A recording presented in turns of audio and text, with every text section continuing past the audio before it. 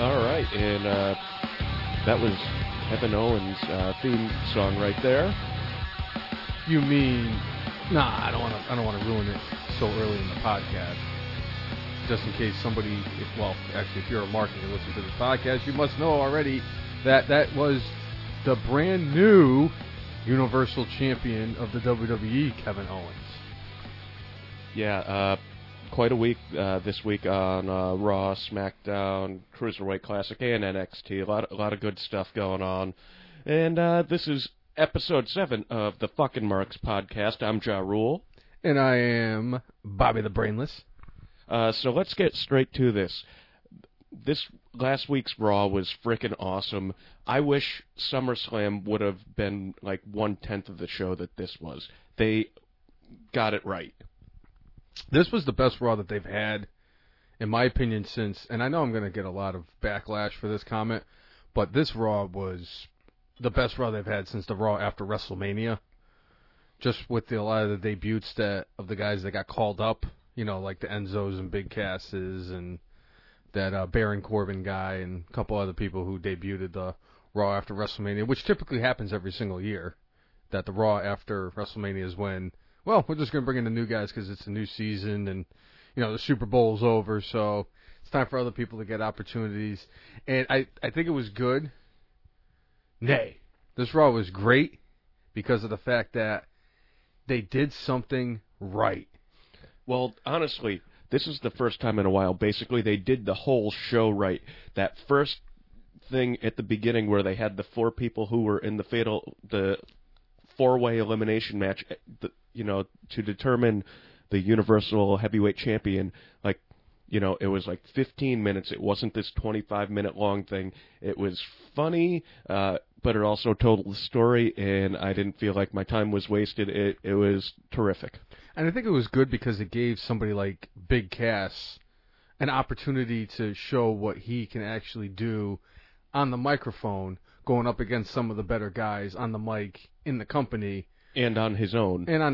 He didn't have his talking little chihuahua that he usually brings with him to the ring that, just yaps and yaps and yaps. I mean, I love Enzo Amore. He's fantastic, but Chris Jericho, who is the greatest of all time, referred to him as a little talking dog. Hey, Big Cass! Hey, Big Cass! Hey, Big Cass! You're 7 feet tall, and you can't teach that. It's that type of a thing. And it was good because, Big Cass did very well. Didn't get overexposed. They actually left it for where Roman Reigns was used very minimally on the microphone because obviously his mic skills are not his strong point. Well, I think that's one thing with Roman. I think if they let Roman be Roman, he'd be fine, but they tried to script him, and he's one of those guys that you could tell he's trying to remember lines and just comes off forced and stupid. Roman, the silent destroyer, I prefer him much better over Roman, the guy who tries to be the new era John Cena. Let him be Roman Reigns. Yeah, I agree with that. And they already and it's funny because they already have a silent destroyer on Monday Night Raw, and he actually was part of Raw this week, but we'll get into that a little bit later. Right now, we're definitely discussing the Fatal 4-Way elimination. For the Universal title. At least the beginning segment. That was the big thing. They started the show with this, they ended the show with it, and I thought they knocked both halves out of the park. The promo at the beginning really, for once, did set the hook where you're like, oh, all right, I want to see this. This is going to be interesting. And then the match at the end freaking delivered in spades, especially with the surprise return of Triple H. I think it's also good because the fact that you had Seth Rollins and you had Roman Reigns, and I'm sure a lot of people thought that one of those two were going to walk out of that triple threat elimination match for the Universal title. 4-way. But, yeah. What did I say, triple threat? Yeah. Oh, well. 4-way. Come on. Big Cass was there, too. Hey, Bobby the Brainless might have had one too many shots last night of Fireball, and he's still kind of recovering from it. All right, pick it up. Come on. I got this. All right. So Triple H makes his surprise return, and, he went after Roman Reigns, so everybody's expecting him to kind of screw over everybody and have Rollins win, and then they pulled a swerve on us. I got to admit there, Jay, that I knew he was going to screw over Roman Reigns, because hell, if I was Triple H, I'd screw over Roman Reigns, even if there wasn't a title on the line. I would just screw over Roman Reigns, because I just don't like Roman Reigns, personally. Now, I'm wondering, before Roman Reigns goes to the ring, do you think Triple H spits the water in his hair? That'd be kind of gross if he did, so I'm hoping that's not the case. Because, I mean, look at how wet his hair is when he comes out. So I'm trying to formulate how it happens. If he just goes into a shower, or does the ice bucket challenge? Yeah, something like that. Anyway, back to the point. Triple H pulling the swerve. I really didn't see it coming. There was like a part of me that was like, is he really going to screw over Rollins? Are they going to finally do the Rollins face turn, or at least get the wheels in motion for a Rollins face turn tonight? Or is it just going to be like, same old shit with the WWE? Oh, well, Triple H is out there to help his boy Seth Rollins win the title. And when he pedigreed Seth Rollins and Kevin Owens got the win, there's been a few times in my life where I really marked out. I marked out so bad on Monday when Kevin Owens won the title. I'm extremely happy for him that he won the title. He's one of my favorite guys. I've been saying it throughout this podcast that we've been doing, that Kevin Owens is just one of those guys that he's very talented, very good in-ring performer, very good on the microphone, well-deserving of being one of the main champions in the WWE, even if it was the way that it happened. I'm not completely... Hey, you know what?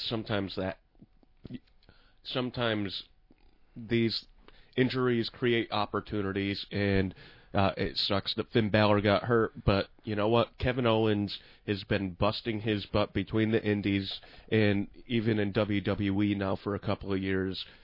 Like, dude deserves a chance to run with this. Oh, and he's going to do very well as champion. I think he's going to be one of those fighting champions. Obviously, I'd like to see a little bit of the chicken shit heel come out of him, where he's like, he runs away, or like he hits somebody with a chair to lose by disqualification but keep the title, because he's really been handling the role as like the genuine heel in the WWE since he got called up. He's not that guy where he can sit there and just bash everything about somebody and the fans are still going to cheer him. He's the guy that does everything in his power, kind of like what Chris Jericho's doing on this run in the WWE, where he's just like, I don't care what the fans think of me. You guys can kiss my ass. I'm the Universal Champion. You could tell me I deserve it, but you know what? I don't need you telling me that I deserve it.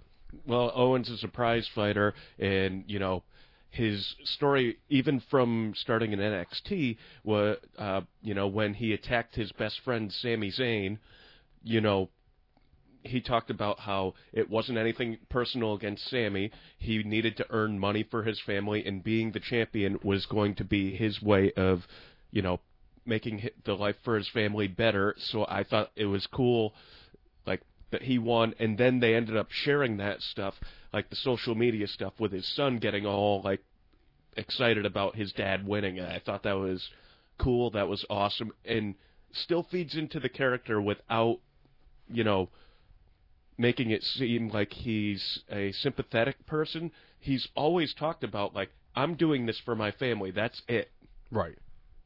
I agree with you. I thought it was awesome that they actually showed the video of his son talking about him winning the Universal Championship. Kudos to Kevin Owens' wife for actually recording the video and putting it out there. I thought that was really awesome that she did something like that. Really good story. I can't say enough good things about Kevin Owens. So, I mean, with him winning the title, hey, I'm happy for him. Well, and I think this will lead to a lot of interesting things. There are a lot of unanswered questions now. Why did Triple H turn on Seth Rollins? Was he sick of Rollins taking his move? Was he sick of him using the authority to, further his own cause? It seemed like Stephanie was certainly still behind Rollins 100%. And, was this both Stephanie and Triple H? Was this Triple H working on his own? There are a lot of unanswered questions that will be... I'm interested to see what happens on this Monday's Raw. I think just with her facial expression when it happened and Mick Foley's facial expression, that the two of them had no idea what was going on. Well, we know the McMahons are famous for being pretty good actors. Remember back in the day when we found out Mr. McMahon was, the one who is actually the head of the Ministry of Darkness, who had his daughter abducted, and you would have never known with what they were doing on TV. So I still think there's a chance that Stephanie did know, and she's just playing the part of, oh my God, where did this come from? But we'll see. Yeah, it's going to be, like you said, it's going to be very interesting to see how Raw turns out tomorrow.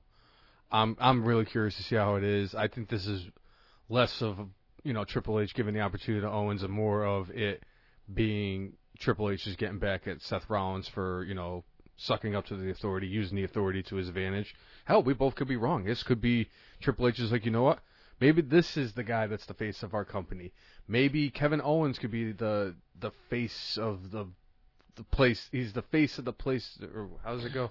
Well, the face who runs the place is on SmackDown now, though. But he could be the face that runs the place in Raw. On Raw. Because you need a face for both shows. Oh, obviously. I think it'll be interesting to see what Triple H comes and says. I think, unfortunately, I think we're in for a 25-minute Triple H promo to start Raw, and hopefully that's not the case. Otherwise, I might be to sleep at 8:15. Now, I won't have a problem with it. I mean, I'm going to have a problem with it if it's 25 minutes long. But if it's like 20 minutes long and they come out and they celebrate Kevin Owens and then Seth Rollins comes out and talks about it and then Wet Hair comes out and is like, nobody cares about you, Roman Reigns. I think if they do a lot of people in the opening segment, if it's not too boring and it's just like, okay, we're just going to stretch as much as we can in 20 minutes. Because at some point, it just needs to lead somewhere, and right. It can't be too long. That's why I shouldn't say why I loved the beginning of Raw this past week. You had 4 guys in the ring. They all knew their part. It was funny, and it told a story, and it moved it forward, and it did it quickly without, getting boring and pissing me off. I agree. It was tremendous. So, interested to see where they go. Hope that they don't go too far with this. And I think this is the perfect opportunity, because I know at some point we're going to have to move on from what happened with the Universal title and the Fatal 4-Way and all Sure. that stuff. I'm doing this rather early in this podcast this week. Sure. Bobby the Brainless's mark-out moment of the week. Kevin Owens winning the Universal Championship. And I'll have to pick some other moment, because, really, to me, that is unanimous. That, mark out moment of the week, that was tremendous. But I'll find something else to mark out about. You know what? You're giving me a hard time over the fact that I picked such a game-changing moment to be my mark out moment. I mean, you're giving me so much shit. I mean, never bet against a sure thing. And god damn it, I keep losing every single week in the mark out moment of the week when we do our poll. You won, or no, you didn't win that one. You tied one. We tied that one. You know what, Jay? You're a horse racing fan, aren't you? I am. Back in I think it was 1973, there was a racehorse named Secretariat. Yeah, I've heard of Secretariat.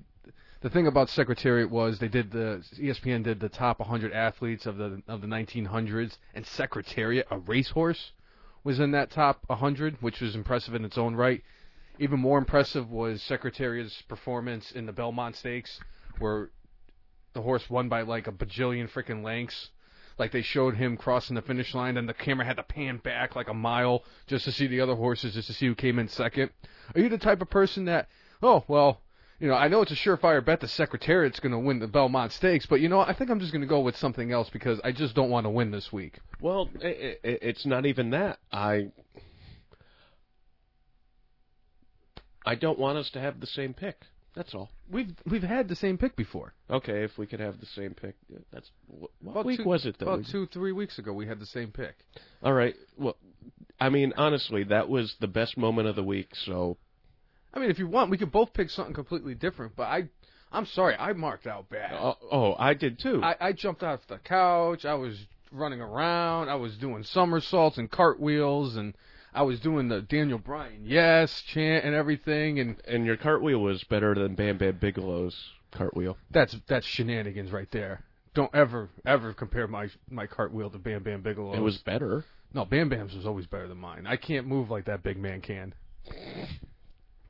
But right, yeah, we could definitely. But honestly, we could both have the same mark out moment of the week. There's nothing wrong with that. So that's the mark out moment of the week.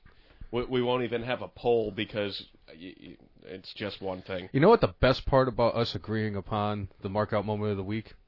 You're not going to lose. You're not going to win. That's more important. You're not going to lose.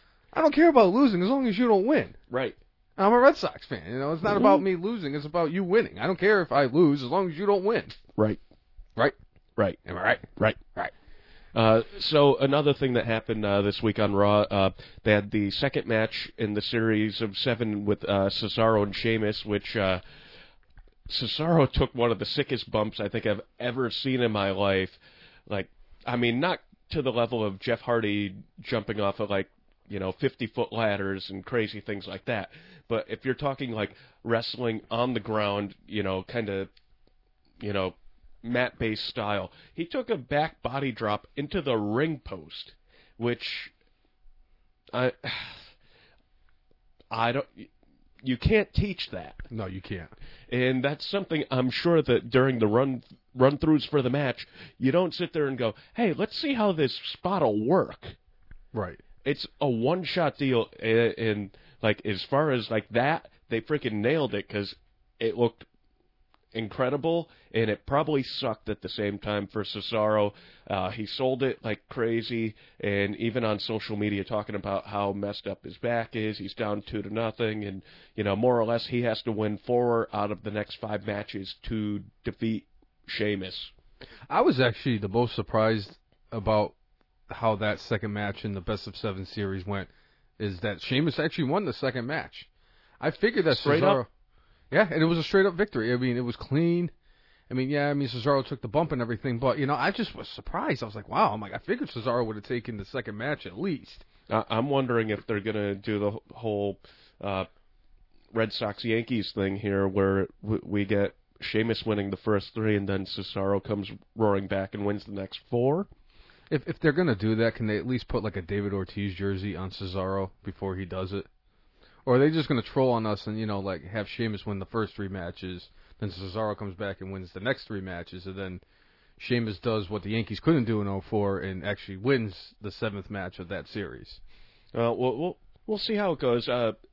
2 good matches so far from that, and, kind of surprised that, Sheamus is up 2-0, but... Not disappointed, though. No, we'll see where it goes. Honestly, the only thing I think I would be disappointed in with this series of 7 matches is if Sheamus goes over, because it's supposed to be the new era. I know that Cesaro's not necessarily a really new guy, but he is kind of more of the new breed, the guys who haven't been there very long. So I think in the end it should be him that goes and wins this thing. I agree. I honestly agree with you on that. But to me, I'm not going to be as disappointed if Sheamus actually wins this thing, just because I love Sheamus. I enjoy his style, and I think I mentioned a couple of podcasts ago, I would love for the 7th match, if it gets the 7, for it to be similar to a match that Finlay and William Regal, who at the time was named Steven Regal, in WCW, they had this parking lot brawl where they had a bunch of old cars and they were beating the crap out of each other, and I would love for something like that to be the final match, or maybe they go to Dublin and they have a legit street fight looking thing. They could do something like that. They could have a Punjabi prison match. They can have a steel cage match, Hell in a Cell. They could have TLC. I think is coming. They could have soon. They could have a beer drinking contest. All I care. That I would say Sheamus is a lock for, though. I don't know. You just don't know what the Swiss. Yeah, that's true. He is the Swiss Superman. Not to be confused with the Cena Superman and what have you. So outside of that, there were a couple other notable things on Raw. I thought New Day with Bayley was absolutely phenomenal. They were hilarious together in the backstage segment, and then when they were in the ring and had their match together, and they went against Gallows and Anderson with Dana Brooke. It was gold. I'd like to add something to that. I thought that this was the best that we've seen of Dana Brooke since she's been on the active roster. I was rather entertained with her being Nurse Dana Brooke with Dr. Gallows and Dr. Anderson. It was fantastic. She really knocked that part right out of the park. I was very impressed with her. And to me, much better than her stuff with Charlotte. I think. Oh yeah, I agree. And I think that it's time for them to cut ties with Charlotte and Dana Brooke. And she should be kind of like the valet for Gallows and Anderson. Yeah, I think that would be great. I think it would be a good move for her. I just think that the whole Charlotte thing is kind of played out.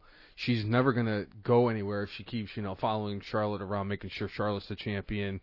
The girl is talented. If she wasn't talented, she wouldn't be on the main roster.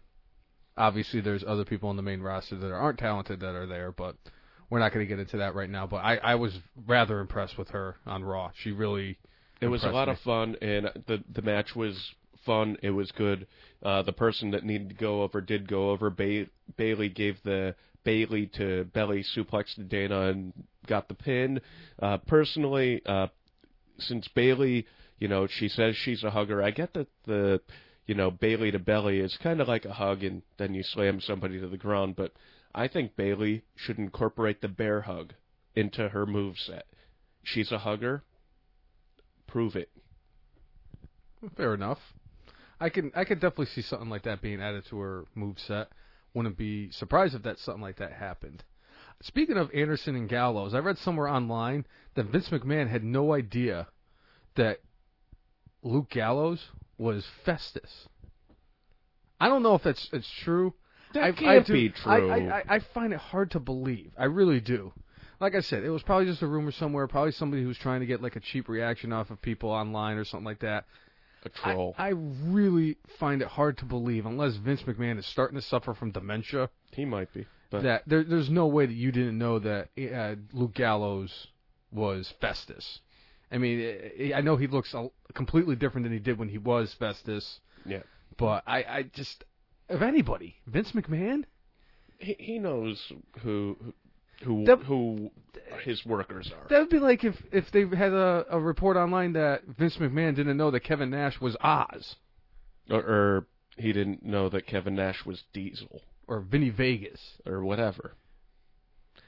One of the 5,000 faces of Kevin Nash. So, good stuff. Really entertaining. I would like to bring up one more thing that happened on Raw.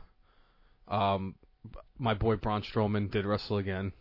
Americo. He fought against Mr. America's son, Americo. Beat the living snot out of him, then ripped the mask off of him. I thought it was fantastic. I've been a big supporter of Braun Strowman getting his chances. I think I love the squash matches. Kind of brings me back to my childhood, the late 80s, early 90s when they had the squash matches. I hope they keep doing this. I don't even care if Braun Strowman doesn't get any kind of a push. If you go out there, he goes out there and has those 2-minute squash matches every week, and they do something stupid with the guy who's fighting Braun Strowman every week. I'm generally entertained by that. I find it very interesting. They want to, and I mean, obviously, like in a few weeks, they're probably going to have him go up against 2 freaking jobbers from, whatever area. I'd love to see him go up against 2 schmoes that are local competitors. I know that you and I have been talking about on social media getting the Man Scout to go up against Braun Strowman. I'm almost wondering with it being a national holiday tomorrow, Labor Day, maybe you get the Man Scout. If the Man Scout fights Braun Strowman tomorrow, I'm etching it in stone right now. That's my mark out moment of next week's podcast.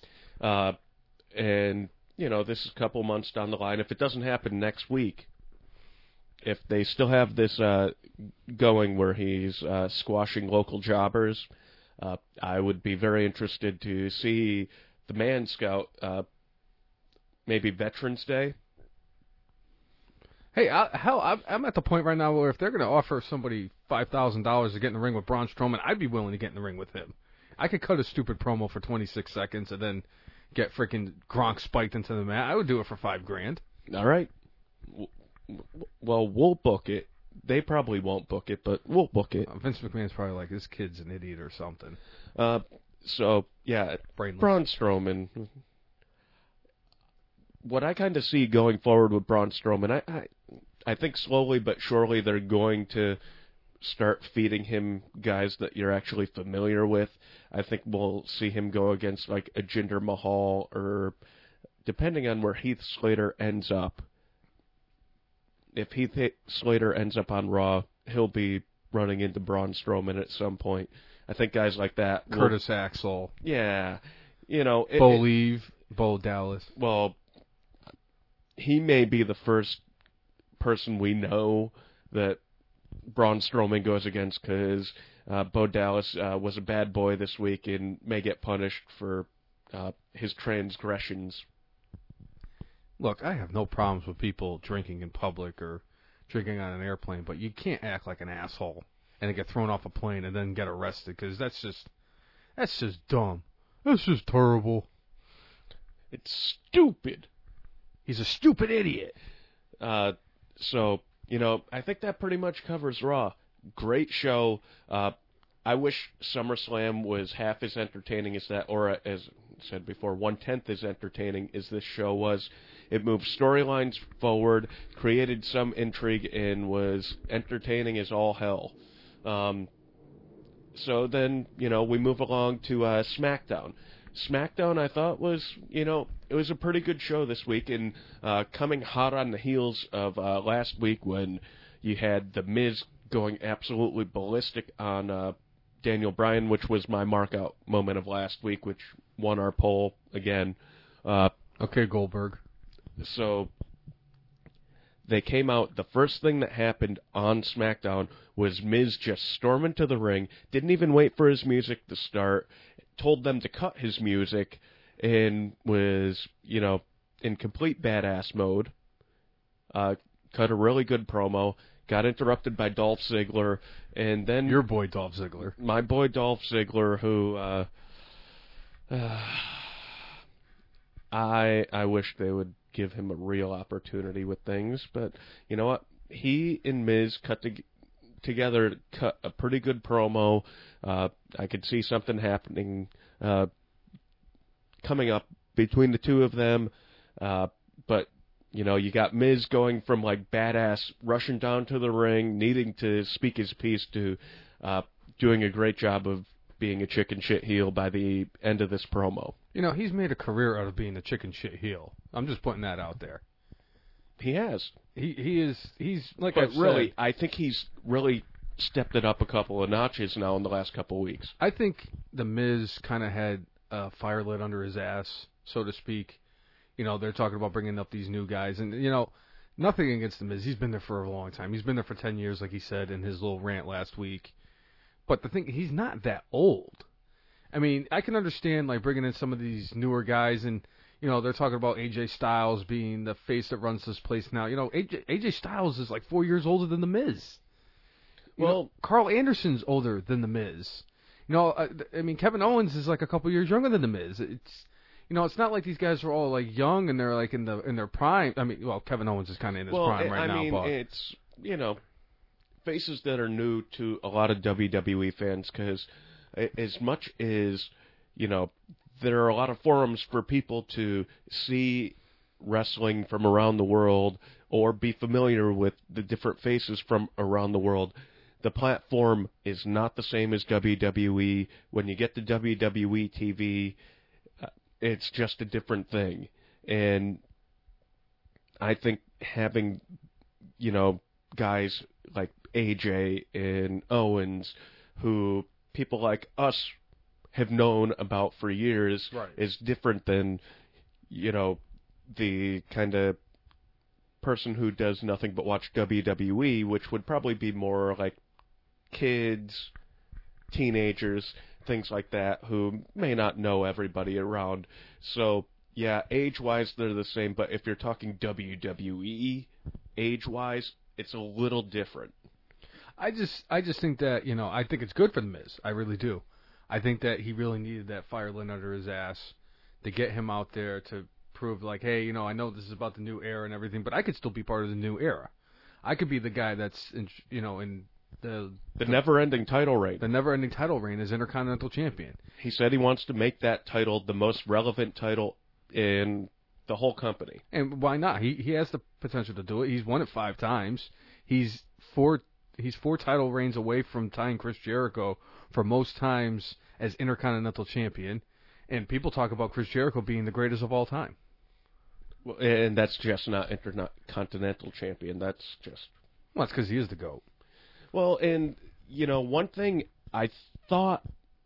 One way I thought they were going to go possibly with this promo between Dolph and Miz, which they didn't, I think there are a lot of parallels between Miz and Dolph as far as, like, their careers go. Miz was talking in the promo about, there are so many guys who claim they don't get their opportunity, and when they get their opportunity, they don't seize it. And, when Dolph came out, I'm like going, oh, he's going to just jump on the fact that, Dolph never seizes the opportunity. He gets these opportunities and kind of gets washed away, and, But basically with Dolph, he and Miz have been with the company for about the same amount of time. They both, I would say, scratched and clawed their way to the top. And they've achieved similar success. Dolph has had several Intercontinental title reigns. I think a couple of U.S. title reigns. They both have. And World Heavyweight Champion a couple of times. I think Dolph Ziggler was also Tag Team Champion. So, I mean, very similar careers. I was surprised that this was not brought up in the promo that they had. I don't know if they were purposely just trying to avoid that, or if that was just supposed to be an undercurrent of what they were talking about.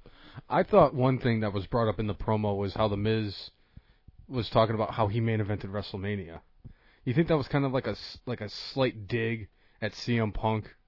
The fact that The Miz kind of had like his quote-unquote, WrestleMania moment? What's the phrase I'm thinking of? Did he pipe bomb? The pipe bomb. I'm sorry. He had a pipe bomb moment last week on Smackdown, and maybe he took that like being in the main event at WrestleMania, something that CM Punk always wanted to do, never had the chance to do, and it was one of the main reasons why he left the company. That you think maybe The Miz saying that might have been like a slight jab at CM Punk, considering CM Punk's going to be having his first career UFC fight next Saturday? You know what? I didn't think about that, but you know what? It's completely possible. That's one of those things that WWE does a lot. They'll get a little petty about things like that, where they're like, hey, let's put this in. It's going to be about Punk. We won't say it's Punk, but we're going to imply. And you call yourself a Mark. Well, and that's your middle name, too. Right. But, it certainly could have been a dig at Punk. I thought it was just more a dig at, other guys in general who hang around the company for a little while. Honestly, it probably was more of a dig at a guy like Cody Rhodes, at least in my book, than it was a dig at, a guy like Punk. But because Punk got tons of opportunity. I mean, and I think he took the ball and ran with it a lot. I think it's more 434 days as WWE champion is not something that you just accidentally have happen. Exactly. So I think it would be more of a dig at guys like Cody Rhodes or Ted DiBiase or folks like that who you thought big things were going to happen and they just didn't. Wade Barrett. Maybe. I think that was more down to John Cena burying them, but John him Cena and them. And his golden shovel. Yes. I agree with that. So, SmackDown started out with a bang with that promo. That was used to set up a future storyline, and you didn't really see them again in the show. I'm fine with that. It doesn't overexpose the guys. It gets the storyline started and moving forward, and I'm looking forward to see Ziggler and Miz locking horns, so it should be good. I think it's going to be an entertaining match, and that match definitely has the possibility of stealing the show. Not to take anything away from what's going to be the WWE World Title match, because I think AJ Styles and Dean Ambrose are going to have a fantastic match. Match of the night, probably. Or at least no, we'll be on that level. And no pun intended, since Dolph Ziggler's in the match, but that match has the possibility of stealing the show. Hey, I love Dolph's I really enjoy The Miz. I think he's kind of quietly become a much better overall performer. I would say, like, in the ring, he's definitely better than he used to be. I wouldn't say that he's improved where, like, you would compare him to an AJ Styles, but you know what? He puts on very solid matchups. And he doesn't get hurt. He doesn't get hurt, and honestly, at this point, to me, yeah, he's a heel. I would kind of put him on the level of, like, performance in the ring, performance on the mic of John Cena. Yes, he's not as over as John Cena, but I think the way he works in the ring and the way he performs on the microphone, he's on the same level. He's just not the same star. How dare you disrespect Mike the Miz like that, saying that he's on the same level as an in-ring performer as John Cena? There's only one superstar that's on the level of John Cena as an in-ring performer, and we discussed that individual during our Raw portion of this podcast. Hulk Hogan? Roman Reigns. Who is better than everybody gives him credit for. But you know, I can't wait to see the match, and it'll be interesting. And I'm just gonna throw this in there. Yeah, get David Otunga off of commentary. He just sucks. He has a bad announcing voice, and he sounds so disinterested in the product. I would take anybody over him. Put Booker T back. He's so much better. I mean, I get that this is quote-unquote the new era and they're trying to put new people in, but Otunga sucks. He needs to work really hard on getting good at his job because he's terrible right now. Bring back the coffee mug, bring back his sweater vests, and, you know, maybe he got something. But overall, he's just freaking terrible. He takes the show down. I've been trying to be one of those guys that's trying to support David Otunga and say just give it time. I think that the leash needs to get, you know, a little bit shorter. I want to keep giving him the benefit of the doubt. I really do, but I can't. He's supposed to be color commentary and supposed to be adding little things in. He's too damn analytical. It's like, no, just say something that's not like a robot. Seem like you're interested in the damn product. Yeah, I agree with you. I'm really starting to be one of those guys that He's just fucking can't. Terrible. I can't support David Otunga anymore. But I mean, I highly doubt the WWE listens to this podcast, so I don't think they're going to be like, oh well, these two. Of course, fucking, they listen to the podcast. They're one of the 7. Hey, they listen. You know, these fucking marks think they know what they're talking about. David Otunga's staying. Okay. So, one of the big things that they have going on now on SmackDown is they are getting ready to crown their tag team champions. Those beautiful blue titles, by the way. I love them. I think they look much better than the pennies that they have on Raw. They look like nickels. No, these are dimes. Dimes, nickels, whatever. So, you know, they have 8 teams set up for a tournament to crown the champions, and you know, they had the Hype Bros come out against the Vaudevillains this week. You know, kind of nothing match. It was fine. And the team that should have won did win, the Hype Bros. Woo, woo, woo. You know it. And, you know what? I like the chemistry that the two guys have together. Zack Ryder and Mojo Rawley, like, you know, they seem like they're like water and oil, but for whatever reason, it works.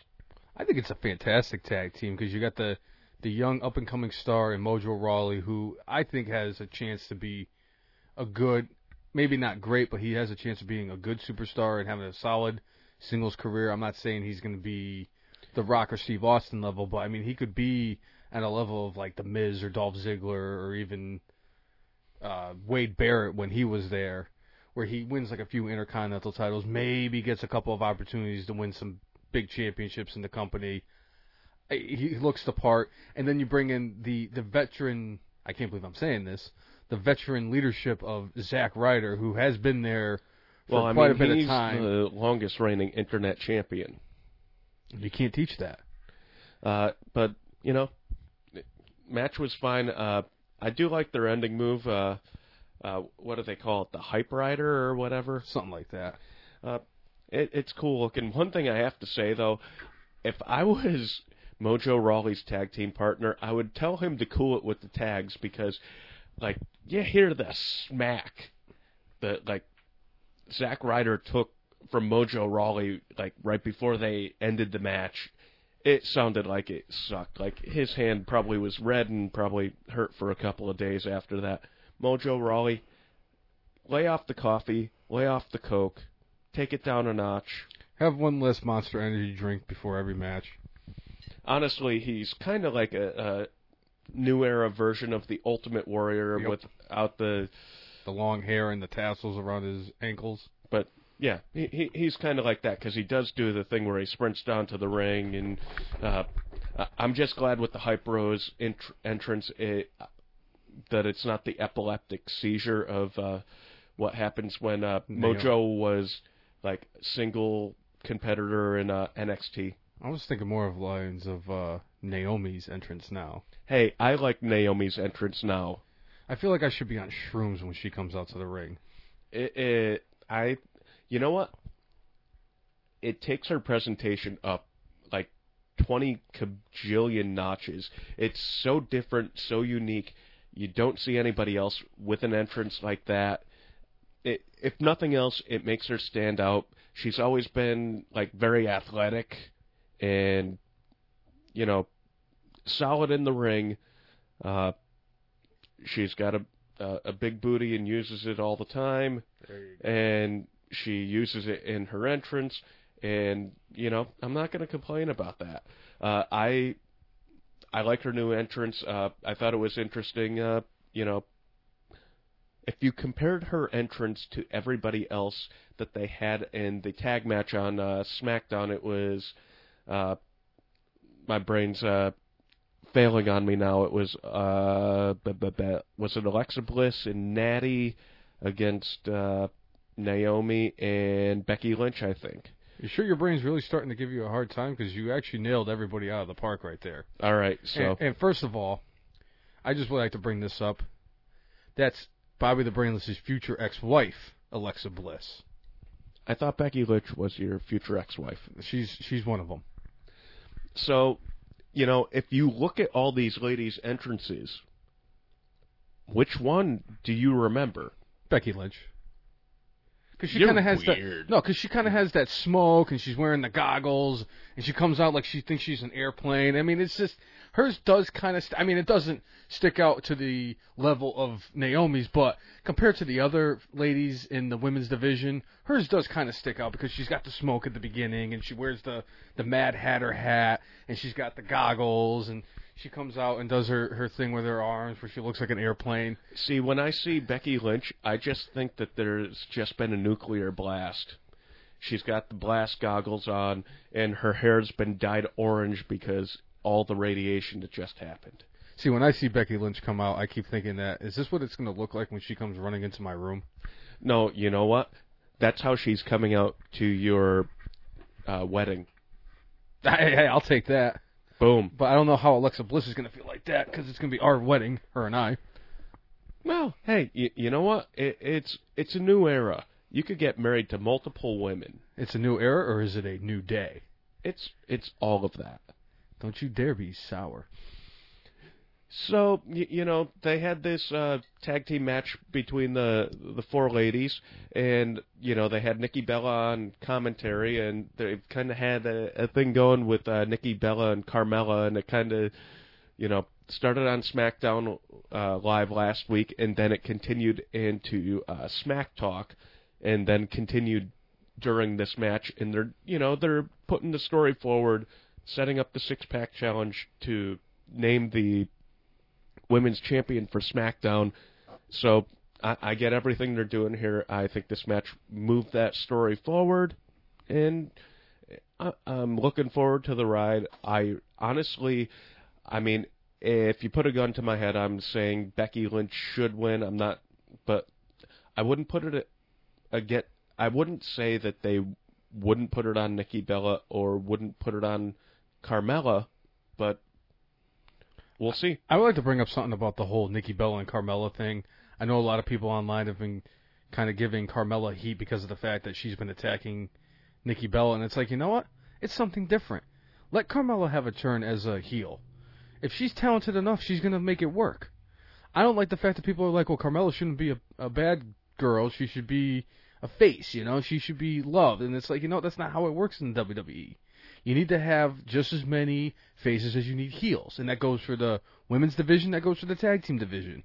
That's going to lead on to my point later on after this that I bring up. But I think that it's excellent. You know, Carmella's doing an awesome job doing this thing where she's kind of beating up John Cena's girlfriend.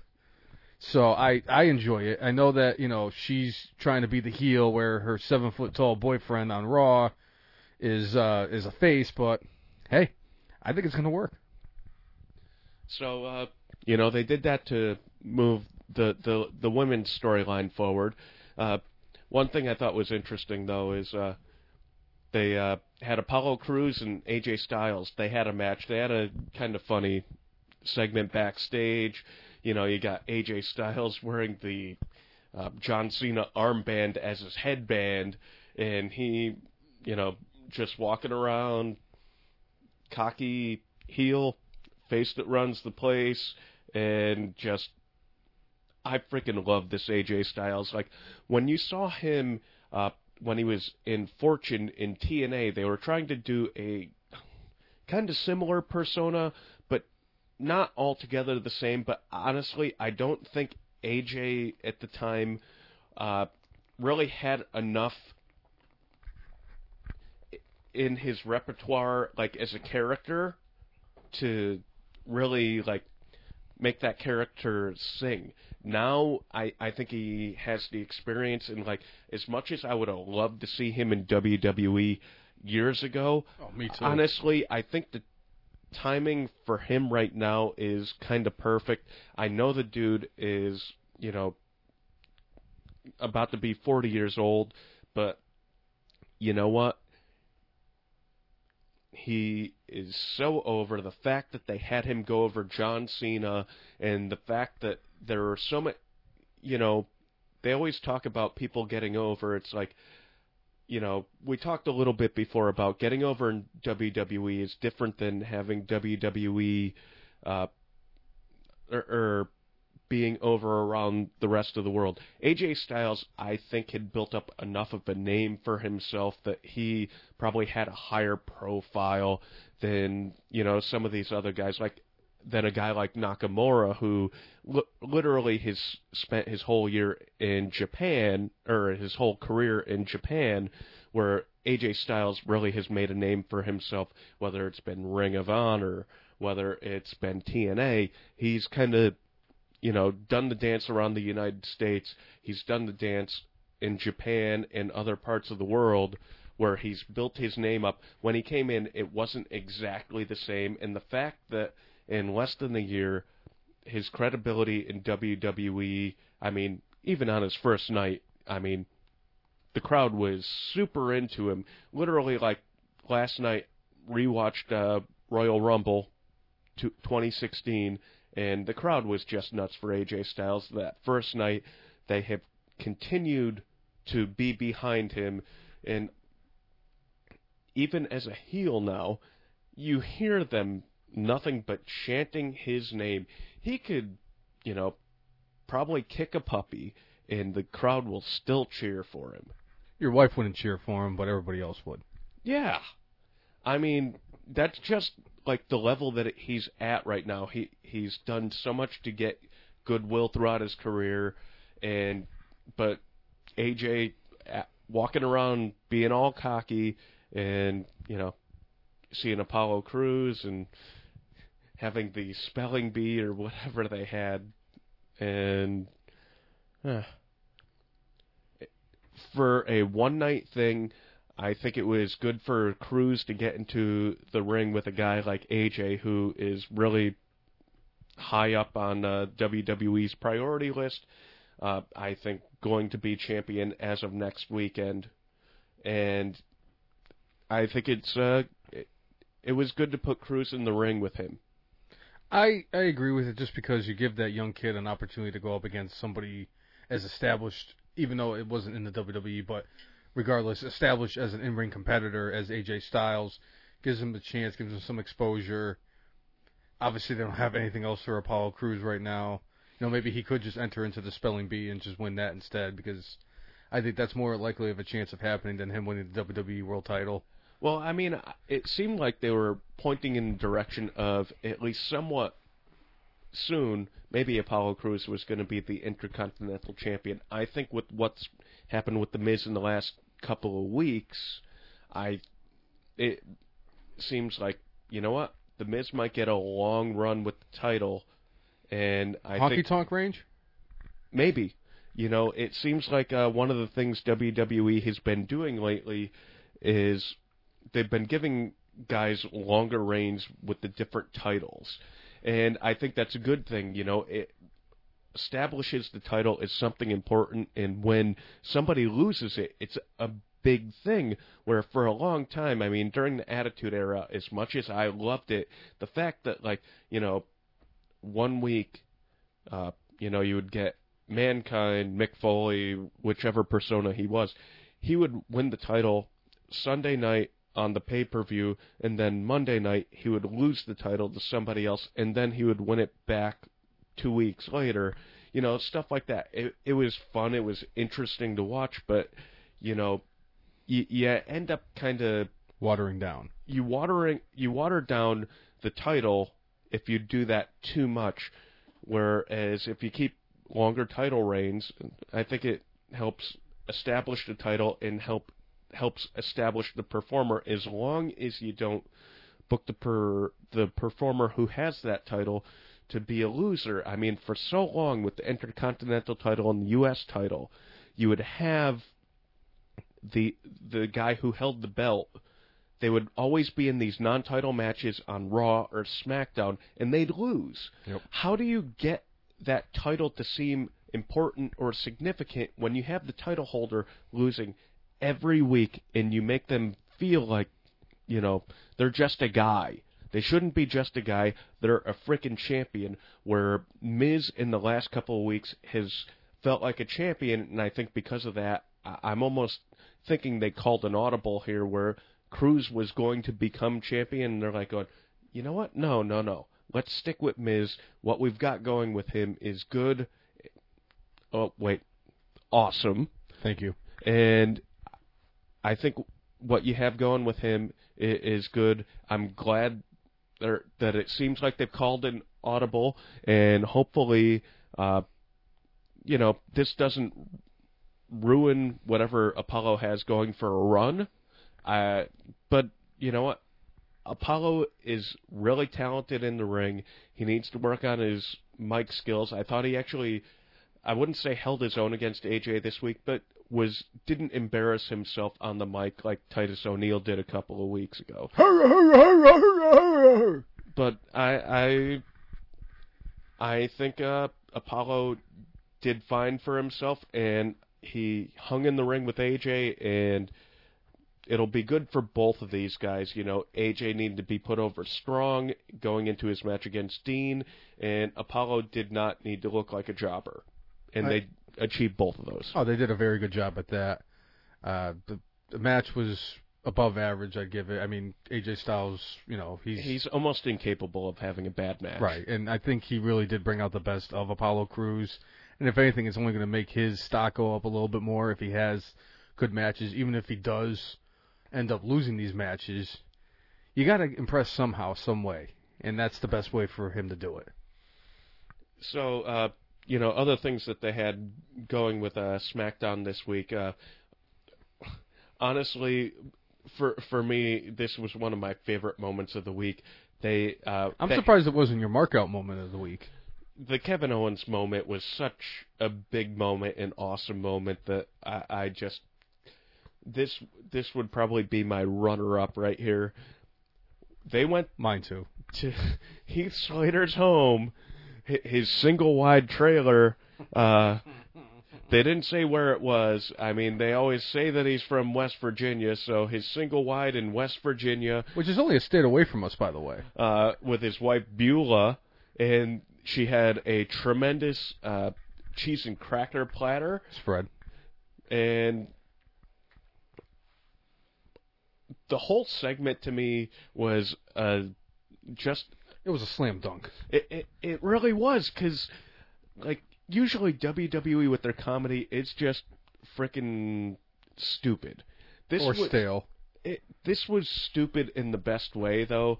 Where can I just add something to the whole segment? I thought Rhino really sold it very well. I mean, I liked. He said nothing. He said nothing, and he was the best part of the whole segment. And Heath Slater was awesome. Beulah was awesome. And so was Renee. This is the best we've gotten from Heath Slater. I never liked Heath Slater. Never. I thought he was this total tool bag when he was in NXT. I thought it was a tool bag when he was the one-man band, baby. And the three-man band. And then the three-man band. That made even less sense because I'm not going to get into it. Right. But, there hasn't been a gimmick with him in it that I've actually liked. This gimmick works. And people are getting behind Heath Slater. I think it's great. I really do. I really, truly, from the bottom of my heart, hope that him and Rhino actually do the unthinkable and win the tag team titles. I don't think it's out of the realm of possibility. I've seen crazier shit happen. And I don't know how they would make it happen. I mean, I think in the 8-man tag team tournament, I know we're kind of skipping ahead because they did have a match this week. There are 3 teams that I think could win, and I think that Rhino and Heath are definitely one of those teams that could win this whole thing. And honestly, this vignette that they did with Heath in his trailer park home, they didn't show the pool, which I think that would win Brock Lesnar over if they showed the pool. But they had this vignette, and I think, to me, they need to have these guys win the tag team titles, but they need to turn them from being a comedy duo to this is down the line, have them turn into more of being badasses. No, I like what they're doing. I don't want to change it. I just want the tag team titles to not feel like a joke. Hold on. No, it's not to make it feel like a joke. It's like the old adage. Why fix something that's not broken?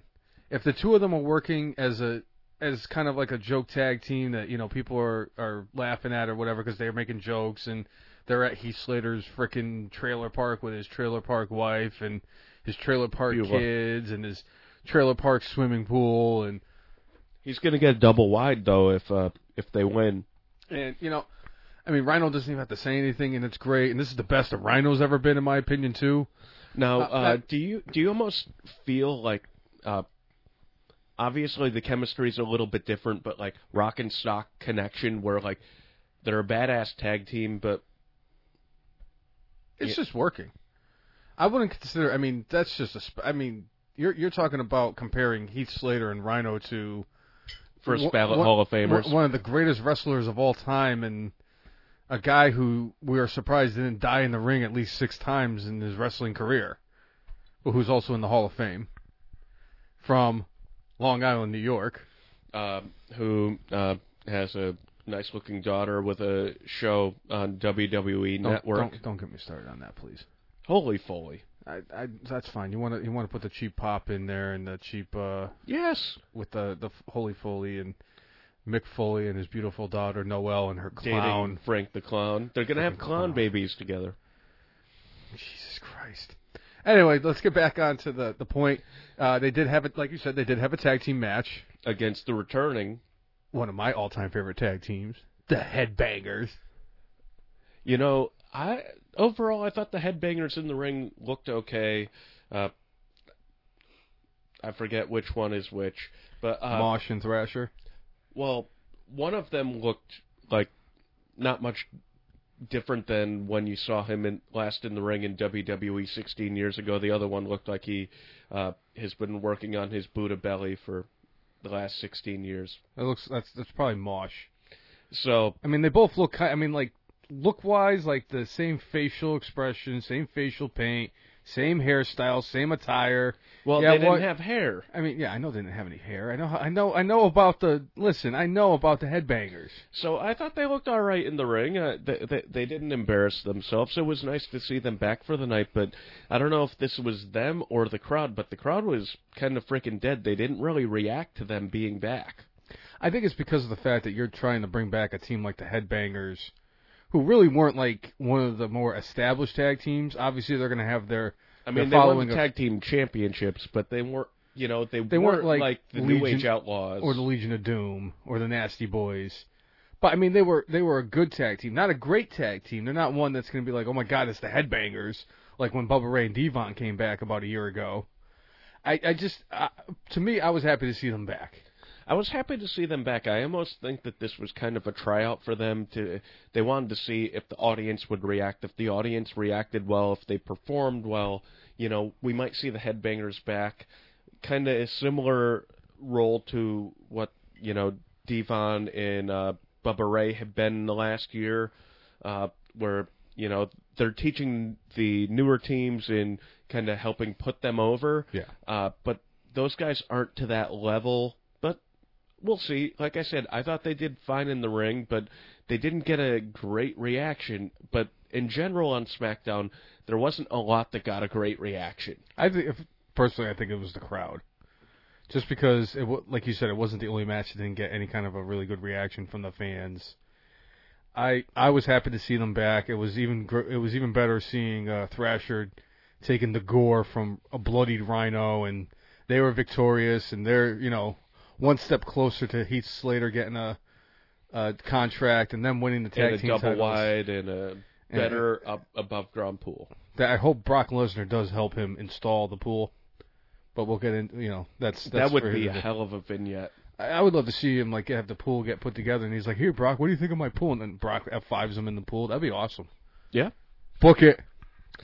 So that leads us to the main event of SmackDown, which they didn't really build a story for this. It was just a match, and actually it was a pretty darn good match between Baron Corbin and Dean Ambrose. Hold on a second there, fella. You forgot about one of the most important moments that actually happened on SmackDown this week. You forgot about the Milkman. The Milkman. WWE had this local competitor or whatever the hell this guy was. He was dressed up in a suit and tie, calling himself the Milkman. He got all butthurt because nobody was talking about giving him a contract. So he started stripping in the ring. He got all the way down to his tighty whities, and then, you heard the big bang, and the freaking big red monster comes out, and Kane choke slams him to hell, and that was pretty much the whole thing. But I mean, it's still, you can't forget stuff that happened on SmackDown. Well, I mean, because if we don't talk about it, it never happened. Well, that came completely out of left field, and storyline-wise, it seems like they are building to Kane and Baron Corbin at some point. That's the only reason I even brought that up, was because it did look like they were trying to build up for a Baron Corbin-Kane feud. As much as Baron Corbin gets to work with a first. I get that they're trying to build towards a match, but it was so out of left field that I was kind of like, what the frick is this? Is it any different than Braun Strowman going up against James Ellsworth? Yeah, but Braun Strowman going against James Ellsworth had a point. He needed to beat the crap out of him and look strong, where, Kane coming out to, go and beat the hell out of the Milkman, and, no milk deliveries tomorrow. The milk's gone bad. I don't know. Well, I could beat up James Ellsworth. He's a trash bagger. He is a trash bagger. But let's not get off topic. I'm sorry. Well, you know what? That actually jogged my memory. There was one other thing that happened on SmackDown that I thought was actually really good. Randy Orton and our boy Bray Wyatt. Oh my God, we forgot about Bray Wyatt and Randy Orton. They actually had a really good segment. Oh my God, we forgot about Bray Wyatt and Randy Orton. And we call ourselves Marks. Oh my God, I'm like, we're gonna have to change the name of our podcast. I don't even feel like, you know what? After this show, I'm gonna suspend myself for 6 days. Okay. And then I'm gonna get reinstated Dye your hair black. I'm not going to dye my hair black. Come on, do like Ava Marie. What kind of a stupid bitch actually dyes her hair black? Ooh, wait, hold on. Sasha Banks did too. I withdraw my last statement about people dyeing their hair black. So we had Randy Orton and we had Bray Wyatt, and they are now going to have a match at Backlash. I can't wait. I'm so excited. And you know what? Both these guys, well, I would say that Bray is always really good as being a promo. Randy kind of like, if he cares about something, you know, he's much better than when he doesn't care. Orton being, you know, fresh off of the disabled list, I think the fact of being away from the audience for as long as he was has kind of helped reestablish, you know what, I like doing what I do, and he actually seems like he's going full tilt into what he's doing right now, and I think right now his job is to, as a, what is he at this point, 12-time champion? Something like that. Sounds about right. Him being a 12-time world heavyweight champion, I mean, gives him a lot of clout, but I think at this point in his career, you know, his job is to use the fact that he is a 12-time champion to make the newer guys become more established. Bray Wyatt has lost so many of these damn feuds. He needs to win one. He needs to win this one. He should have won his last one. He needs to win this one. He should have won the one against John Cena back in the day, too, but we're not going to get into that. I mean, he won against Jericho. He won against the Shield. But, like, overall, for the most part, he loses every feud. He gets by and he gets over because his character's awesome, cuts good promos, and is unique. Do you think the voices in Randy's head are telling him to follow the buzzards? I would love for Bray Wyatt to beat Randy Orton and for Randy Orton to decide that he was going to follow Bray Wyatt. It would, not the same, but would remind me of the two-man power trip where you had Triple H and Stone Cold, who did not need each other to be over. They were both, you know, main eventers as they were, but, you know, you got a guy like Randy Orton who does not need Bray Wyatt, but I just think it would be interesting in a change for a guy like Randy Orton to, you know, fall under the spell of a guy like Bray Wyatt. I don't see it happening, but I'm just throwing it out there as something that would be interesting. I'm going to politely disagree with you, sir. Just in fine. the fact that I'm tired of people getting associated with Bray Wyatt. I would like to see him go out and do his own thing, not have a Luke Harper or an Eric Rowan or a Braun Strowman or a Daniel Bryan. I think he needs to do his own thing. I think Bray Wyatt needs to go out there and establish himself as a guy that people need to take seriously, a guy that's not going to need these goons in his corner having his back every time he gets into trouble. But he's a heel. I understand that, but, you know, sometimes you have to break away from your group and do your own thing.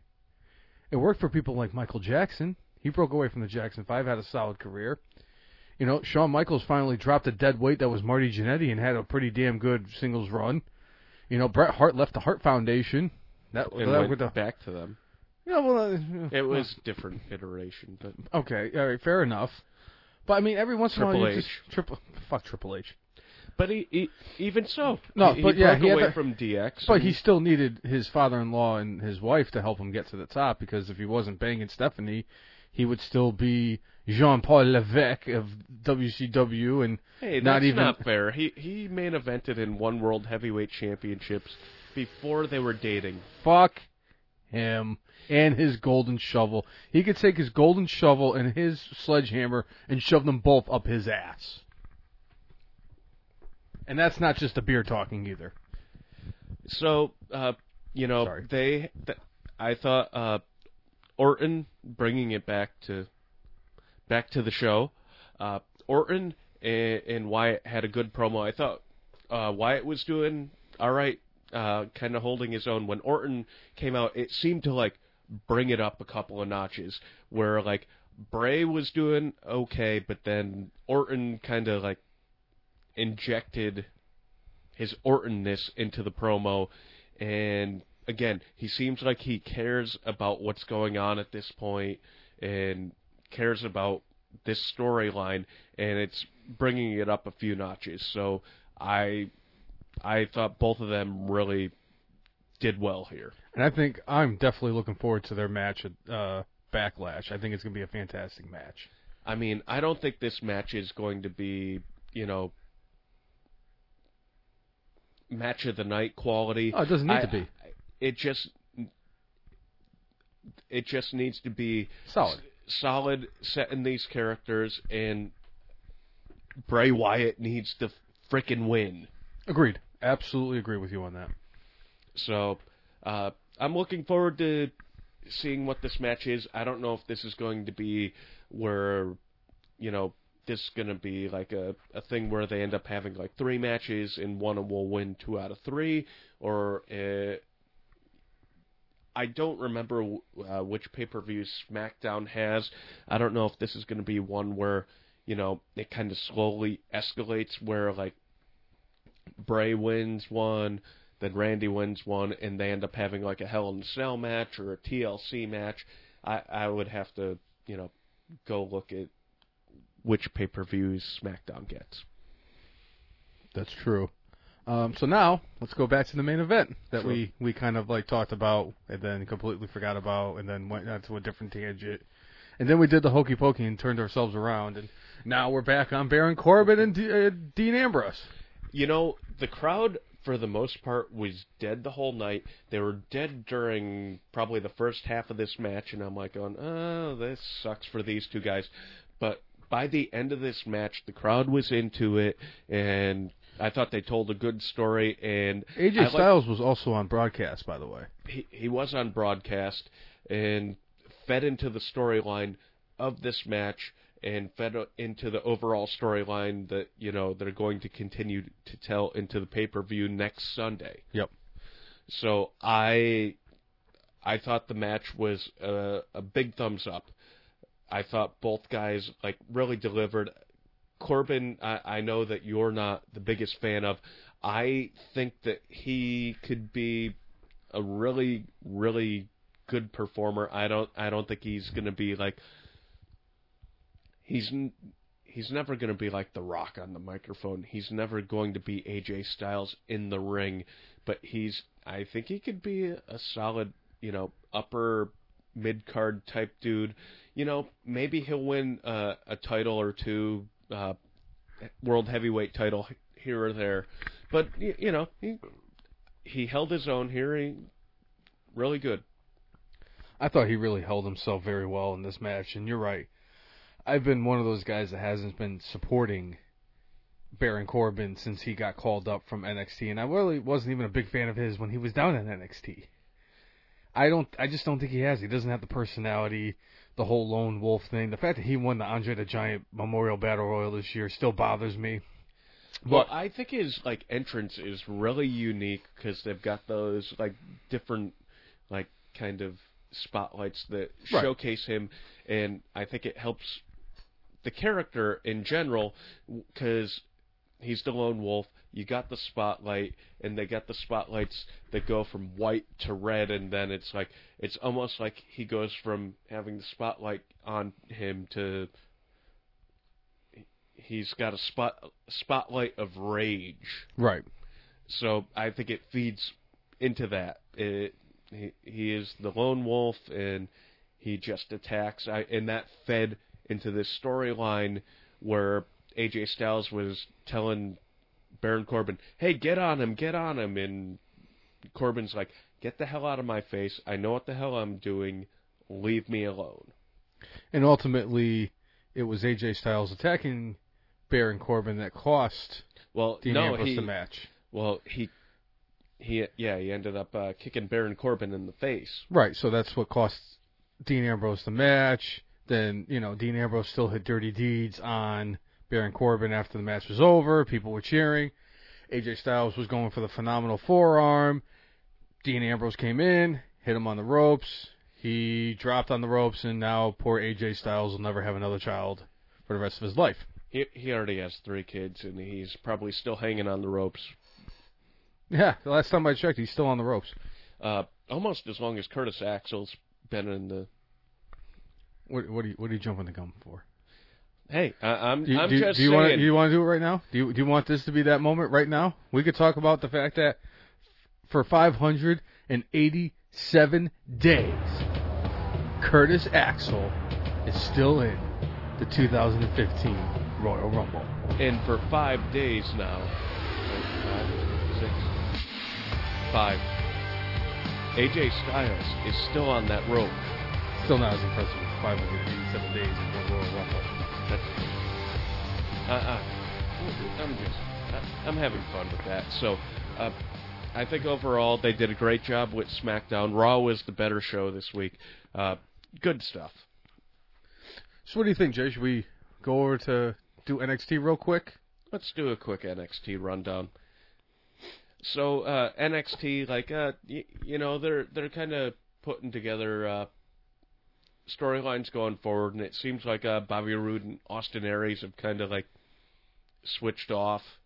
Yeah, I think it was interesting that Austin Aries was going after No Way Jose, and then Bobby Roode was feuding with Andrade Cien, whatever the frick his name is. Yeah. And now it's kind of like after NXT TakeOver in Brooklyn, it's like, well, screw it. Let's just switch who we're fighting. I'll fight Andrade, and you fight No Way Jose. I'm just curious if Bobby Roode was like, no way, Jose. Come on. I know, I'm kind of mailing it in this week. So, have 47 shots of Fireball in a night and then call me. And then watch Braun Strowman. How many times have you watched that James Ellsworth match? You know what's kind of funny? I actually watched that match on Friday.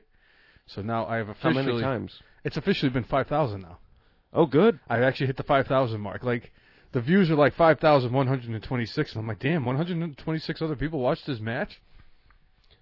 So, you had those two things go on. They moved those storylines along. I've always been a big fan of Aries. He's done the kind of greatest man that's ever lived gimmick probably for the last 3 or 4 years. He did it while he was in TNA. Hey, he's good. He's not glorious, though. He's the greatest man that ever lived. No, hell no. I'm the greatest man that's ever lived. Another one match that actually happened on TNA. I'll be okay. On NXT. I'm sorry, we were talking about Austin Aries and Bobby Roode. What else did you think I was going to do? Right. Was they had a women's match between Aaliyah and Liv Morgan? Is that it? Is that right? That might be the really cute blonde that you said looks like she was from the 80s, or how somebody in 2016 would play somebody in the 80s. She looked like something from Back to the Future. I don't care what the hell she looks like. She's got a fantastic ass. Well, like, you know what? They've kind of decimated the women's division of NXT. Like, Asuka is like the one woman left. They really need to build up that division because, like, honestly, Asuka will have the title until she dies. No, I think Warren Moon's daughter is going to take the title. I don't think Ember Moon is going to win quite this soon. They need to build her up. She looked good in her debut. She beat Billie Kay in her debut. We talked about that last week. But like you said, they really did decimate the women's division of NXT. When they got rid of Bayley, I mean, it really was Bayley and Asuka and Nia Jax, and it seemed like Nia Jax was being built to, eventually be the champion, and then they shipped her off to Raw, which, hey, you know what? Is that like shipping her off to Boston? No, that would be shipping up to Boston. But, I think, they were building her up and then kind of called an audible, and they're like, all right, we're going to put her on Raw. They put Bayley on Raw now, and now basically they're left with Asuka, which I love Asuka. She's one of my favorite performers. She doesn't need to say anything. She has like these like crazy looks in her eye, and like in the ring she is so quick, so good at what she does. it does all the talking for her, but there's nobody that looks like a legitimate threat to her right now. Ember Moon is the closest thing to a legitimate threat, but she's had one match on TV. I would say Billie Kay, but Billie Kay got squashed by Ember Moon at NXT TakeOver. So, Aaliyah got her ass kicked by, I'm pretty sure it was by Asuka. And then you got the cute blonde there, whatever the hell her name is. Yeah. I gotta live the gimmick, okay? But, they need to do something to build up that women's division. I'm sure they will. But, even Carmella being called up recently, she was not, top of the division, but, I think Carmella is one of those ones, personality-wise, she is completely ready to be on the roster. I think in the ring, she doesn't embarrass herself, but she's not where she should be and could be in the ring yet. Alexa Bliss definitely was somebody that they are going to miss down there, too. She's definitely ready in ring and on the mic and on our wedding day. So... But, there have been so many of those that they've called up. They've needed to call up. There's been plenty of those that are ready for their wedding day with me, really? Yes. Where are these girls? Well, they've also hired divorce lawyers because they're going to be future ex-wives. So is it me you're looking for? But, NXT really took a big hit when it came to... the women's division, particularly. Especially the women's division, but they did lose a lot of people, especially because now that there's talk with the Cruiserweight division starting later this month, that there's going to be Tommaso Ciampa and Johnny Gargano. They're going to be part of the Cruiserweight division on Monday Night Raw. A lot of people are kind of surprised by that, me being one of them. I really thought those two were going to win the NXT Tag Team titles from the Revival, or whatever the hell they're called. Revival. I got it right the first time. Keep drinking. I'm just being a mark and I'm being an asshole. So, but I think the men's division for NXT is going to be fine. You got Samoa Joe down there still. You got Bobby Roode. He's recovering from an injury too. You've got Austin Aries. You've got Shinsuke Nakamura. You've got Hideo Itami. You've got so many guys. Hey. Hideo Itami, the guy who stole CM Punk's finisher? Sure. That's right.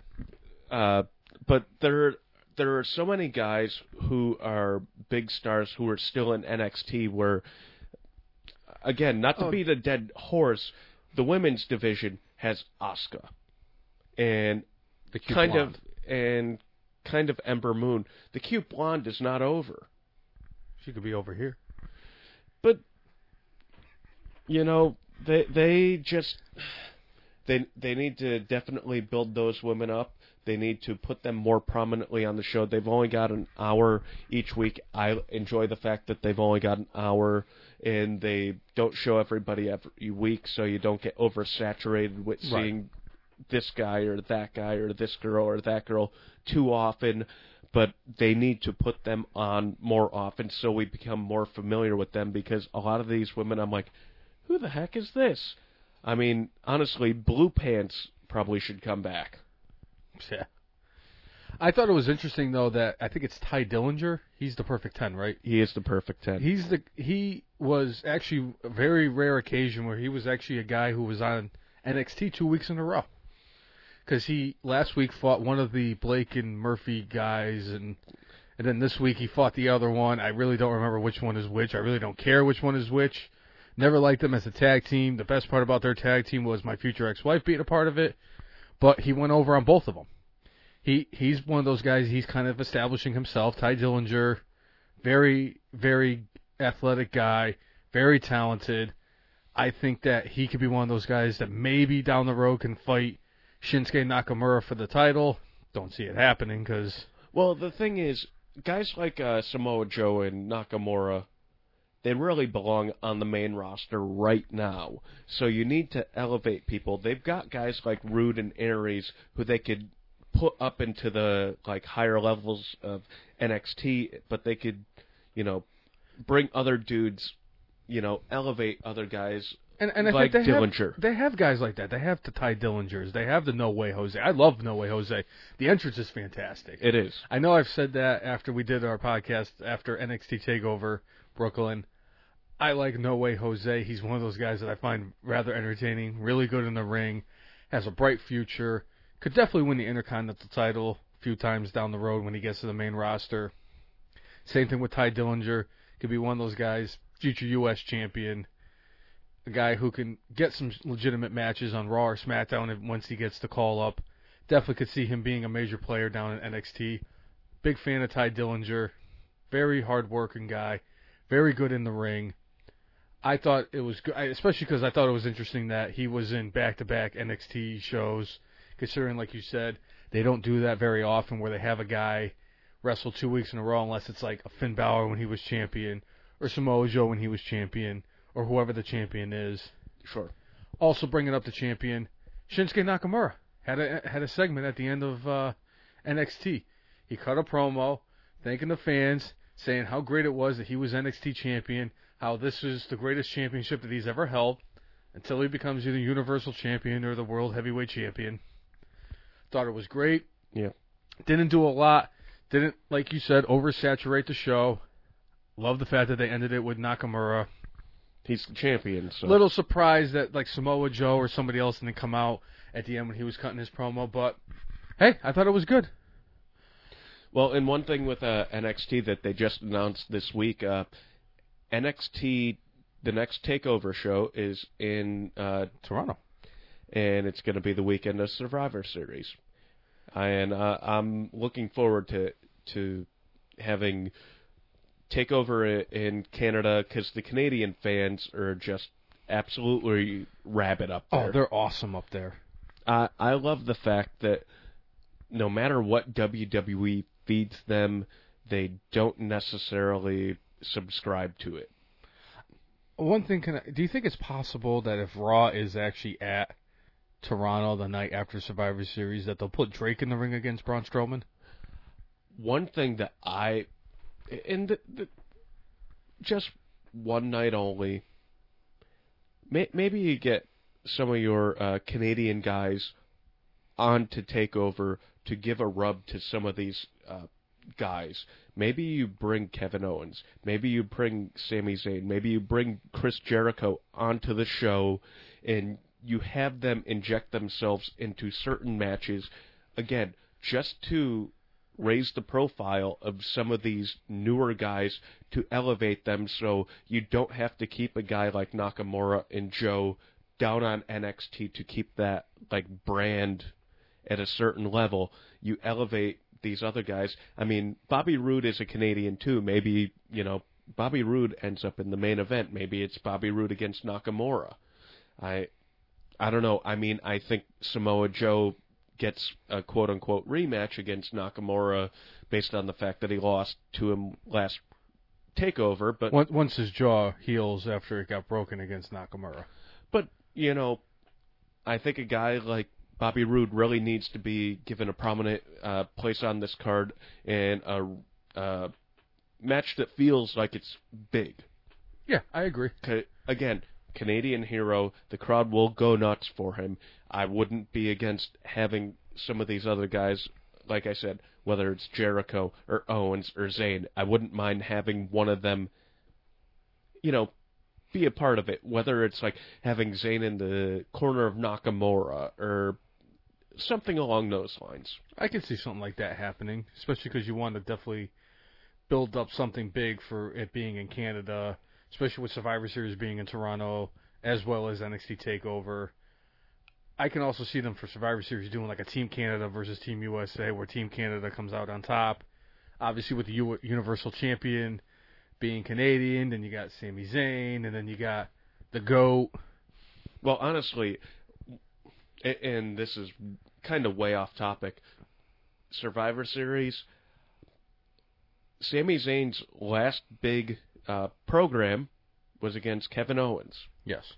Who came out on top of that program? Sami Zayn. Who's the champion right now? Kevin Owens. Who should be challenging the champion? Chris Jericho. Something like that. Honestly, Braun Strowman, obviously. I think Sami Zayn against Kevin Owens would be a tremendous event for Survivor Series. The only thing with that is that, don't you remember Kevin Owens said that after their last match that him and Sami Zayn weren't going to be feuding anymore. They say those things, but when you're a heel, what you say is not the truth. Yeah, it might be true. So anyway, that's a complete aside. I'm happy that they're having a takeover in Toronto. Takeover in Toronto. Maybe Braun Strowman can fight the Toronto Raptors mascot instead. That would be fun. That would be awesome. Because I don't think the Man Scout up in Survivor Series, although it would be kind of funny, Survivor Series, Man Scout always prepared. Well, let me flip that a different way. Maybe we go with somebody who's like what the Man Scout kind of is like a knockoff of. Maybe we can have Braun Strowman versus the Mountie. You never know. Maybe the Man Scout can fight the Quebecers. I love the idea of the Mountie versus Braun Strowman on Survivor Series. I love the idea of the Mountie versus the Man Scout more, but I mean that's just neither here nor there.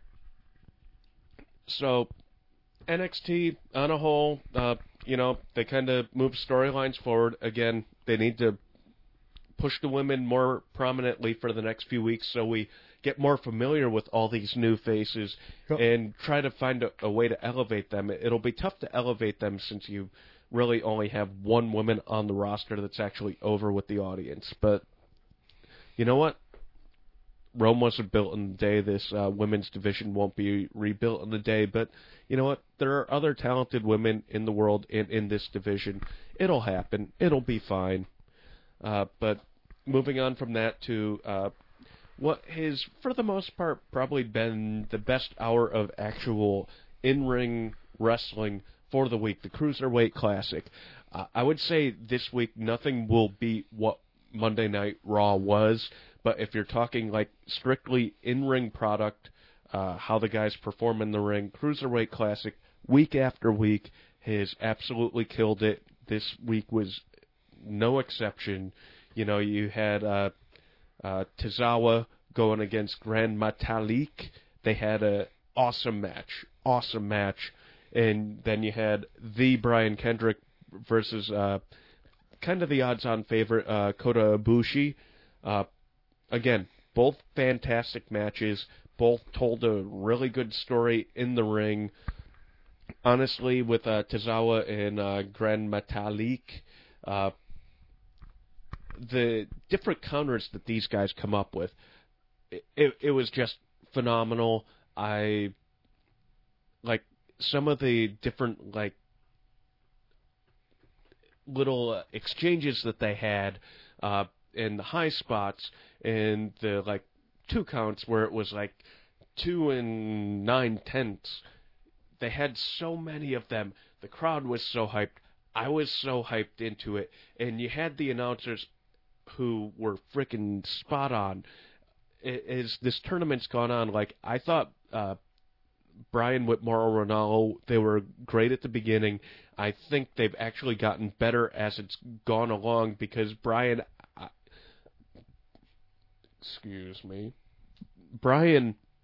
started out not sounding like, he just sounded like a fanboy on the mic, but I completely dug how into these matches he was.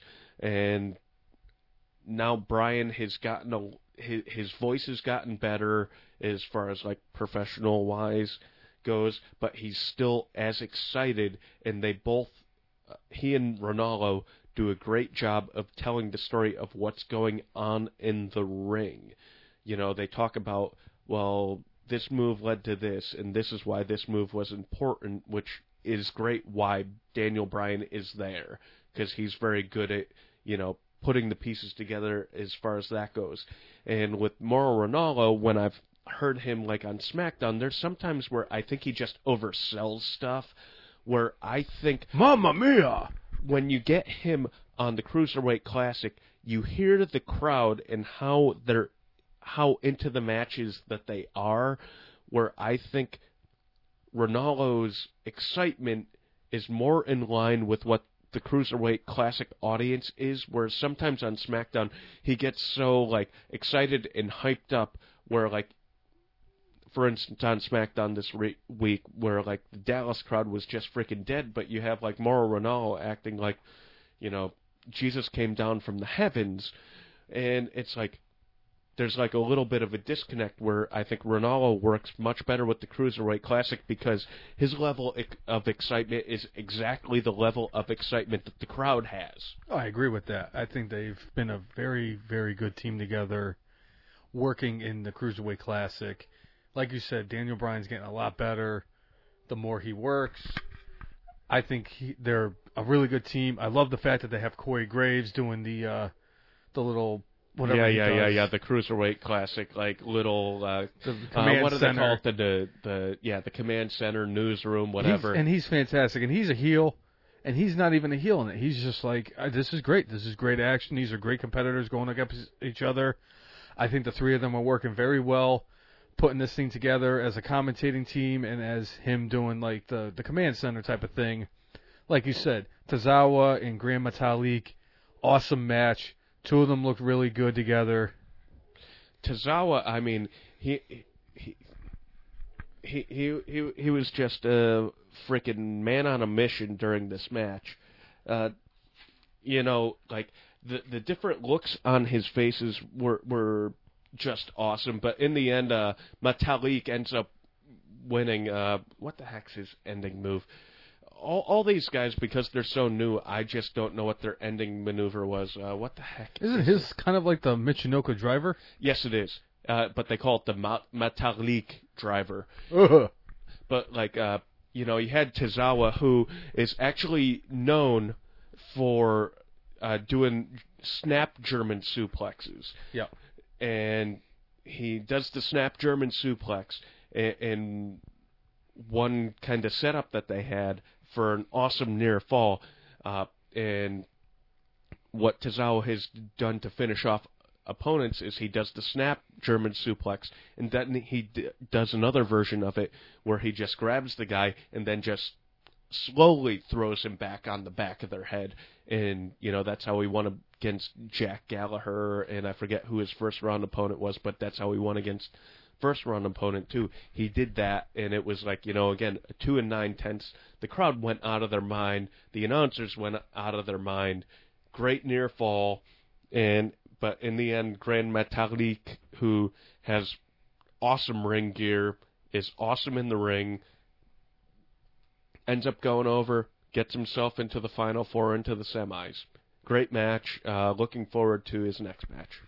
I am definitely looking forward to that because it's obviously going to be the winner of the Kota Ibushi versus the Brian Kendrick, who was Daniel Bryan's pick to win the tournament. One of the older guys, and they're one of the more experienced guys, somebody who has a background in the WWE, being in the Elite Eight that he was in. You know, I never was a big fan of Brian Kendrick. Never liked him when he was with London and Kendrick. Didn't like him when he was the Brian Kendrick, when he had Ezekiel Jackson. He used to do his stupid little dance to the ring. Was never a fan of him. Boy, has he made me do a complete 180, in my opinion, on him. Brian Kendrick has been very, very entertaining. He's been very good in the ring. I was actually rooting for him to win over Kota Ibushi. Ultimately, at the end, Kota Ibushi did get the better of Brian Kendrick. You saw the emotion at the end of that. You can't take that away from anybody. Brian Kendrick was talking about it. He said it in his promo. This is it for me. I've already done what I could. Once I lose, there's nothing more I can really do. Granted, he's probably going to end up being part of the Cruiserweight division and on Monday Night Raw. And believe me, I would love to see Brian Kendrick come back and do that. He's a great addition to that division if that's the case. Obviously, Kota Ibushi was the favorite heading into this tournament. So the fact that he was able to get over on Brian Kendrick, two of them had an awesome match. Don't discount that. They had an awesome match. Was very impressed with them. Did a lot of high-flying moves. They had, and they brought strategy into it. I mean, there was a part where, like, you know, they're really talking about, like, Kendrick is kind of overmatched by Ibushi, so Kendrick started doing little things, like he tried, you know, putting Ibushi's, like, leg and getting it locked into the guardrail outside to try to get him counted out. Right. Little crap like that where you're like, I'm overmatched, but I'm going to find any way I can to win. So, they really played well off of the fact that he's a veteran. The part where he did like that neck breaker over like the turnbuckle area outside of the ring on the metal. Oh, that was an awesome move. Again, this is talking about how well the announcers are selling the different things going on, where Ibushi has had a neck surgery, and, Kendrick, being the veteran that he is, playing off that, ends up giving him a neck breaker over the metal part of the turnbuckle, like the thing that holds the turnbuckle in. Great storytelling. Storytelling in the ring, storytelling by the guys out of the ring on commentary. Better than David Otunga. Anything's better than David Otunga. I could fart and it'd be better than David Otunga. But they did a great job in the ring. The guys on commentary they sold it. They brought it forward. And Cruiserweight Classic every week. Honestly, I would say if you watched 1 hour of programming every week, you will never get a bad week on the Cruiserweight Classic. You get bad Raws, you get bad Smackdowns. Rare occasion you get a bad NXT, but like Cruiserweight Classic has lived up to the hype and has been awesome every week. I've been very impressed with every week of the Cruiserweight Classic, like you said. A lot of good matches. A lot of people that have just been really impressing me during this run. I thought at the end of it, after Kota Ibushi got the victory over Brian Kendrick, he was in tears. People were cheering for him at the end. Thought it was really good that Daniel Bryan came down from the announce team, came into the ring, hugged out with Brian Kendrick. Thought it was an awesome moment. Would have been another vote for me as the markout moment of the week. It was definitely a candidate. Unfortunately, Kevin Owens kind of just wiped out every candidate after Monday Night Raw this week, but thought it was a great moment. It was great seeing Brian Kendrick and Daniel Bryan, who are friends outside of the Cruiserweight Classic, outside of professional wrestling, have their moment in the ring. Was happy to see it. Not going to lie, got a little choked up myself seeing it. Thought it was great. All in all, this was a really good week for the WWE between Raw and SmackDown, NXT, and the Cruiserweight Classic. They did it very well this week. I was very impressed. Can say, as a fan of the WWE, it was awesome. Good week overall, and strangely enough, I think NXT was the weakest of the shows. But you know what? You can't roll a 10 every week and what have you. But you know what? Show, and they were still a 7 out of 10. Yeah, it was still a solid show. So, good week for WWE. Looking forward to what they're doing. Honestly, I think the thing I'm most interested in is to hear what Triple H has to say on Raw. But good week. Looking forward to what's coming from WWE, which I haven't been able to say that a ton probably in the last couple of years. Honestly, I think they've built up a good base of things, whether it's been like they built up the tag team division, the women's division. They've kind of taken a lot of the guys that we were hoping that they would push forward and pushed them forward, taking some of the guys who were very prominent for the last decade and kind of not really not made them prominent, but made them less prominent and helped them push guys forward. I agree. So I'm looking forward to what they do coming up, and I'm hoping, crossing my fingers, that we're going to have like a wrestling boom like we had during the Attitude Era. I'm not saying that we're going to have 10 million people a week watching this, but I think they've done so many good things. It seemed like so many years they were kind of focused on getting the WWE Network up and running that they kind of dropped the ball and lost their eye on the prize as far as like building up new superstars. Right. Now I think they have their full focus now that the network's up and running and is successful to, really putting out a great product that, they could be proud of. I agree. I couldn't have said it better myself. You hit every point dead on balls on that, Jay. Very impressed with what you said. Totally agree. They really wanted to get the network off the ground.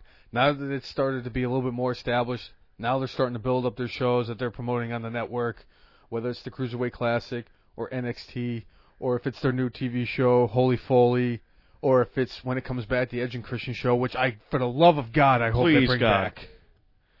I enjoy that very much. My favorite show on the network.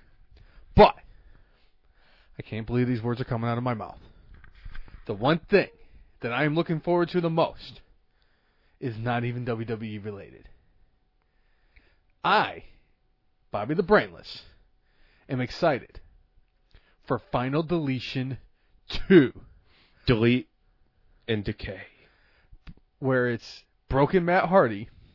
Hell, that motherfucker's been broken for well over a decade. And now broken Brother Nero.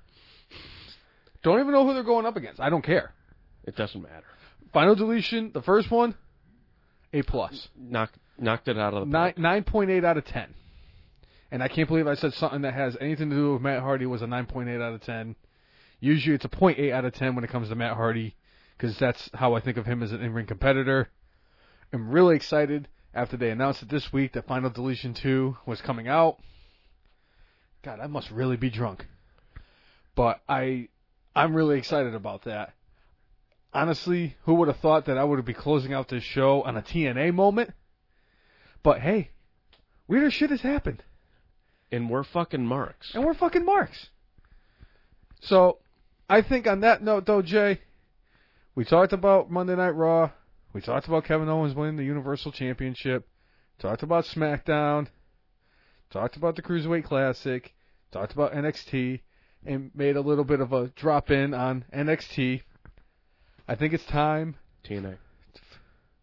Did I call it NXT? You called it NXT. We've confused that a couple of times because all the TNA guys in NXT. What do you want from me? You got NXT guys that are former TNA guys, and you got former WWE guys in TNA. With Damian Sandow and Bobby Lashley and Drew McIntyre and all the other shitbags that couldn't even make it in WWE or now part of TNA. Jeff Hardy. Oh, Jeff Hardy was actually talented. Matt Hardy is about as talented as my freaking like a turd I drop in the toilet. Turd, things that King Kong Bundy says. So, on that note, this is a good way to end the week. I agree with that, Jay. I am Bobby the Brainless. I'm JaRuel. Until next week. You fucking mocks. Thanks for listening.